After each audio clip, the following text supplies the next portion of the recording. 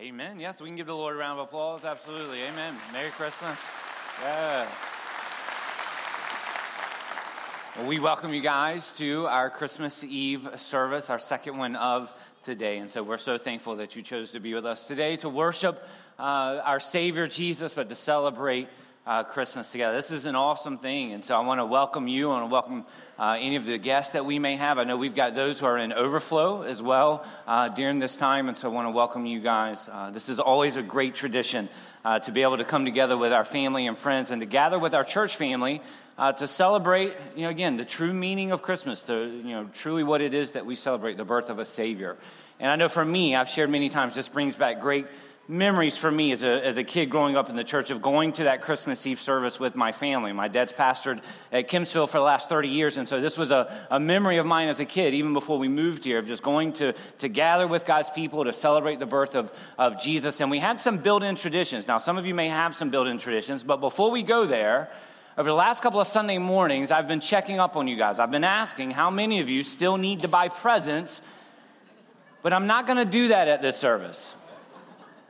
Because I don't want to embarrass you guys, okay? Because some of you may still need to go out after this service. I was told at the last service, Walmart stays open until 5. So y'all still got time after this service to even get to Walmart, do whatever you need to do. But I'm not going to require you to raise your hands because your wife beside you might, I'm assuming it would be a guy, but your wife beside you might be upset that you haven't finished. But great traditions for us. And so I share that to say, as a kid going to these services, I would say to my dad all the time, Dad, share the gospel, share the story of Christmas, but don't speak too long. Like that was always what I would say to my dad, and he always never assured me that he would do that. And so we would go home afterwards, and we would gather as a family, and we would get to open one gift. Anybody else have that tradition? Anybody have that tradition? We get to open one gift on Christmas Eve. But there was a catch to it, right? I've told you this before, that my mom and dad got to pick out the gift of what we were going to open. And every single time, what was the package that my mom would pick out? She would pick out a pair of pajamas. So my parents weren't the only clever people to come up with this idea. And so on the Sundays where I'm like, or on the times where I'm like, Dad, you spoke too long, we now get 2 gifts. Like I would barter gifts by how long he would preach. But anyway, I was like, we get 2 gifts. So not only do we get a pair of pajamas, we get a pair of socks, right answer. So pajamas and socks, right? And so there was one Christmas, let me tell you this, there was one Christmas, I was 9 years old, that my mom thought she would be clever and put things in packages where we couldn't recognize them right away, but there was a problem with that. If we couldn't recognize them, guess who else couldn't recognize them? My mom has a tendency to forget some things every now and then, and so she put our pajamas in like these boxes and then wrapped them so that we didn't know that they were the normal pajama packages. And then the night, Christmas Eve, we go to our Christmas Eve service, we go home, we go out to dinner, we go home, and so then I'm like, all right, it's time to open a gift. And I saw a blank stare upon my mom's face. And I'm like, well, Mom, Dad, which gift are we supposed to pick? She's like, I really don't remember what I put in these packages. And I saw my dad's look upon my mom's face. And I knew that she had messed up. So I opened up my gift. And rather than it being pajamas, it was a bright yellow motorcycle helmet. Yeah, I was excited. So for all year, I had been asking for a motorcycle. But first of all, who gives their 9-year-old child a motorcycle? But my parents did. So they gave me a motorcycle at night. So I opened it up, and it's a bright yellow helmet. And I see the look upon my father's face to my mom. And I knew that look either followed something my mom did or said. So I knew she had done something wrong in that moment. And so I said, I'm getting a motorcycle. My dad said, no. Maybe you're getting a skateboard. I'm like, well, Dad, first of all, I didn't ask for a skateboard. Number 2, I don't know how to ride a skateboard. Number 3, if you got me a skateboard and you got me a yellow helmet to wear with that, the only reason that helmet should be yellow is because it's matching my yellow motorcycle. And so if it is a skateboard, I'm very disappointed in you guys. I remember saying that. So say all that to say, guess who got a motorcycle that year? That's what I'm talking about. I got marks on my body to this day because of that motorcycle. But today is a celebration of the main thing. We go through all of our traditions. There are going to be gift exchanges. You're going to do that whether it's tonight or tomorrow. My challenge to you has been, over these last 3 to 4 weeks, is to keep the main thing the main thing. And we're going to see the main thing. Take your Bibles very quickly, if you would, tonight, this afternoon. And stand with me in reverence of reading God's Word. I just want to go to Luke chapter 2. And I want to read the Christmas story. Now, again, if you've been with us, on Sunday mornings, we're going to pick up where we left off yesterday. We went through the first 7 verses. And just very quickly for about 10 minutes tonight. I'm not going to preach a 40-minute sermon. I'm going to fulfill the desires of even young Heath. We're going to keep it short here tonight. But it is the message of Christmas. It is the story of Christmas. And so as we go to Luke chapter 2, we're reading the words of history. We know that, right? As you go to Luke 1, he's declared right up front that these aren't fables, these aren't nursery rhymes, that this is history. I'm giving an historical account of what took place. And you'll see elements of that as he identifies the place, as he identifies the time. There's historical elements to the story that shows us that this isn't just some made-up story. This is history. And the Bible declares the event in the greatest history of the world right here. Beginning in verse 1 of Luke chapter 2, it says this, "And it came to pass in those days that a decree went out from Caesar Augustus that all the world should be registered. This census first took place while Quirinius was governing Syria, so all went to be registered, everyone to his own city. Joseph also went up from Galilee, out of the city of Nazareth, into Judea to the city of David, which is called Bethlehem, because of his house and of the lineage of David, to be registered with Mary because of his betrothed wife who was with child. So it was that while they were there, the days were completed for her to be delivered. And then in one simple statement, the beginning of verse 7 declares the greatest event in the history of the world. Verse 7, "And she brought forth her firstborn son, wrapped him in swaddling clothes, laid him in a manger because there was no room for them in the inn." Verse 8. "Now they were there in the same country, shepherds living out in the fields, keeping watch over their flock by night. And behold, an angel of the Lord stood before them, and the glory of the Lord shone around them, and they were greatly afraid. Then the angel said to them, 'Do not be afraid, for behold, I bring you good tidings of great joy, which will be to all people. For there is born to you this day in the city of David a Savior, who is Christ the Lord. And this will be the sign to you. You will find a babe wrapped in swaddling clothes, lying in a manger.' And suddenly there was with the angel a multitude now of heavenly hosts, praising God and saying, 'Glory to God in the highest, and on earth peace, goodwill toward men.'" Join with me as we go to the Lord in prayer. Heavenly Father, Lord, we thank you that we can gather tonight, Lord, to celebrate the birth of our Savior, that we can celebrate the birth of the Lord Jesus Christ. Lord, as we open your word this morning, Lord, we know that, or this afternoon, we know that we are reading a historical account that 2,000 years ago in Bethlehem there was born a baby. This was a baby that had been promised for hundreds upon hundreds of years as a promised Messiah who would come to be born of a virgin, sinless, perfect, that would live a perfect life. The whole point of his birth was to lead to his death. We thank you that this baby born in a manger lived a perfect life and died on a cross so that we as sinful men and women may be forgiven of our sins and have the promise of eternal life. And so, Lord, may that main thing right there, may that be what we keep close to us as we celebrate Christmas. May you be glorified in this hour. We pray it, we ask it in Jesus' name. And all God's people said, amen. You may be seated. So very quickly, this afternoon, I shared with many of our people over these last couple of weeks that the challenge that God had laid upon my heart, I know especially this year, was to really just come at this story, with fresh eyes. As a kid growing up in the church, and I know many of you can relate, you've heard the story, you've seen the story, you've heard it sung, and you've seen it played out in plays or whatever. You've heard messages of the story. And I know for me what can happen, right? I mean, you hear the story so many times that sometimes if you're not careful, things can just kind of wash over you. The extraordinary events that take place in this story, but yet the ordinary elements of it. It's very intriguing. And as you know, we've walked through chapter 1 that talks about that Luke has declared that I'm giving you an account of history.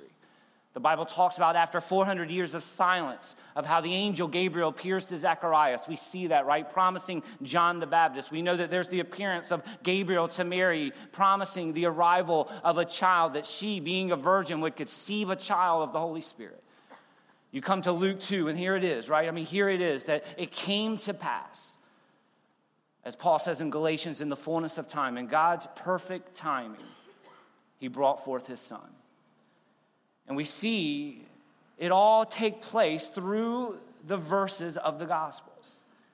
And if you're not careful, you can miss so much. One of the things that jumps out off the pages for me is verse 8. Look at what it says here if you've got your Bibles. It says this, "Now there were there in the same country shepherds living out in the fields, keeping watch over their flock by night." One of the things I love about this, you see the grace of God. When you find the arrival of a Savior, that first birth announcement, the greatest birth announcement in the history of the world, and who are the ones that it is taken to?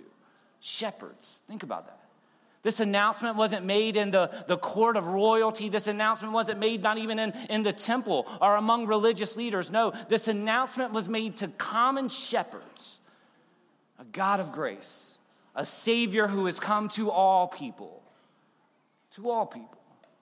As you follow this a little bit further, you go down into verse 9, right? And if you go down to verse 9, you find this passage right here. "And behold, an angel of the Lord stood before them, and the glory of the Lord shone around them, and they were greatly afraid." We've seen this play out now as this is the third appearance of an angel. First to Zechariah, second to Mary. Here we now find this angel appearing to these shepherds. Obviously, their reaction, right? They're afraid. Who wouldn't be? And we see that a normal response from the angel is to say, "Do not be afraid." That this is God has not sent me here for judgment. He has sent me here to give you a great message. What is that message? Man, it's the greatest message for all of us. Look at what it says in verse 10. "Then the angel said to them, 'Do not be afraid, for behold, I bring you good tidings of great joy, which will be,'" and then he says here, "for all people. For there is born for you this day," notice what he says, "in the city of David, a Savior who is Christ the Lord." 3 titles right there. Jesus, Savior, Christ the Lord. It's a beautiful thing as you look at this passage of Scripture, what do you find? You find that what is the greatest need in the history of the world, the greatest need for your life, the greatest need for my life is the need for forgiveness of sin. Your greatest problem, my greatest problem. So one of the things I love about this passage of Scripture is simply stated, the angel is saying that, hey, God has shown up, God has delivered a promise, and he has brought for you a solution to your greatest problem. He's brought to you a Savior. And look at what he says here. "An angel of the Lord stood before them. The glory of the Lord shone around them. The light of God shone around them. They were greatly afraid. 'Do not be afraid, for I bring to you good tidings of great joy that will be to all people. For there is born to you this day in the city of David a Savior who is Christ.'" The title Christ means the anointed one.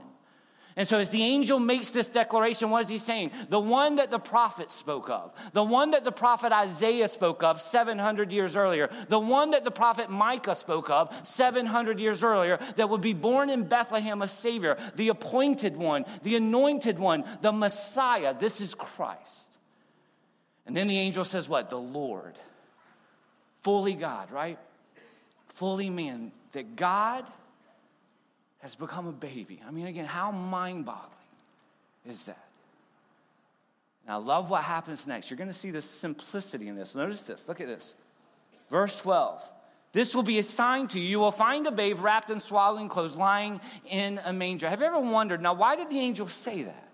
You know, a lot of times we just find it kind of as the repetition of what happens in the first 7 verses, right? As the Bible tells us that Mary brings forth a child, she wraps him in swaddling clothes and places them in a manger. But why is it so critical that in the announcement of Jesus' birth, that the angel specifically said to the shepherds, okay, this will be the sign. This is how you will know that this is the Christ, the anointed one, that this is the Lord, that this is Jesus, the one who saves. You will find him wrapped in swaddling clothes in a manger. Think about it. The shepherds would have never found Jesus. Think about that. Been given those titles, Jesus, Christ, the Lord. And now the angel says, okay, run into Bethlehem, 6 miles outside of Jerusalem. Run into Bethlehem and now go find this king. Go find this Christ. Go find this Lord. I can almost guarantee you that the first place that these shepherds would check would not have been in a manger. So the angel declares, this is how you will know. You will find God coming to us, to all people, in the lowest of lows, in a feeding trough of an animal. And then it says this, verse 13 and 14, and we're going to close with it. "And suddenly there was with the angel a multitude of heavenly hosts, praising God and saying what? Glory to God in the highest, and on earth peace, goodwill toward men." As the angel is making this declaration, the angel speaks of joy. As the angel is making this declaration, the angel speaks of peace. When you think about it, what we celebrate at Christmas as Christians, joy and peace, those are 2 things that are unique to someone who is walking with Jesus. Apart from Jesus, you can't experience joy, everlasting, unconditional joy. Apart from Jesus, there is no peace. Because think about it, people say it all the time, like, I just need the peace of God. Well, listen, you can't have the peace of God unless you're at peace with God. And the only way for us as sinful men and women to be at peace with God is to have a relationship with this Jesus who came and lived and died and rose again. Paul says these words right here in Romans chapter 5, verses 1 through 5. Therefore, having been justified how? By not religion, not a church membership, not a baptism, faith. Justified, declared just before a holy and righteous God. How is that found? It's not found in my actions. It's not found in my morality. No, it's found in my faith in Jesus. We have peace with God through our Lord Jesus Christ, who now also we have access by faith into this grace in which we stand. And we rejoice in what? In the hope of the glory of God. That's Christmas, amen? That's Christmas. And so my prayer for you, and it has been, especially leading into today, Christmas Eve, because I know we get a lot of family, guests, a lot of people that come in the doors of this church. I just simply ask you, have you called upon this Jesus that we read about, that we sing about, that we talk about? He declares a little bit later on in the Gospel of John, chapter 14, verse 6, what does he say? I am the way, the truth, and the life. No one comes to the Father except what? Through me. What an awesome thing that what we celebrate here tonight is a fulfillment of a promise. Over 300 prophecies of the Old Testament in detail of the coming Messiah, and Jesus fulfilled every single one of them. So what we celebrate tonight, grace, mercy, God's love in spite of us, and the hope of eternity that comes to those who call upon the name of Jesus. Can I get an amen? Amen? With every head bowed, I'm going to ask you if you would stand with me at this time as we go to the Lord in prayer. And join with me as we go to the Lord. Our Heavenly Father, Lord, we come before you tonight, Lord, gathered with our family, Lord, gathered with our friends, Lord, to celebrate Christmas. And Lord, even as we leave this place tonight, we walk through the traditions, many years of traditions that have been passed on. And Lord, what a joyous time it is as we reflect upon what you've done for us. And so, Lord, tonight, we lift high the name of Jesus, the one who came. Lord, to one who willingly came. Lord, as we've talked about, born in the feeding trough of an animal. God himself who humbled himself and came to the earth that he created. As the Bible says, for one reason, to seek and to save those who are lost. That's what Christmas is. So, Lord, we thank you as sinful men and women who have all sinned and fallen way short of your glory. We thank you that in your love for us, you demonstrated that love, not just declared that love, but demonstrated that love by providing a Savior, a Redeemer, a promised Messiah, the Anointed One. Came and was born, lived, who died, who rose again. And so, Lord, tonight, we lift high the name of Jesus. May the name of Jesus be quick to our minds, to our hearts, as we gather with our family, our children, our grandchildren, as we celebrate the work of love. For God so loved the world that he gave his only begotten Son. We give you praise for that. And it's in that Son's name that we pray, the name of Jesus. And all of God's people said, amen. God bless you. Merry Christmas.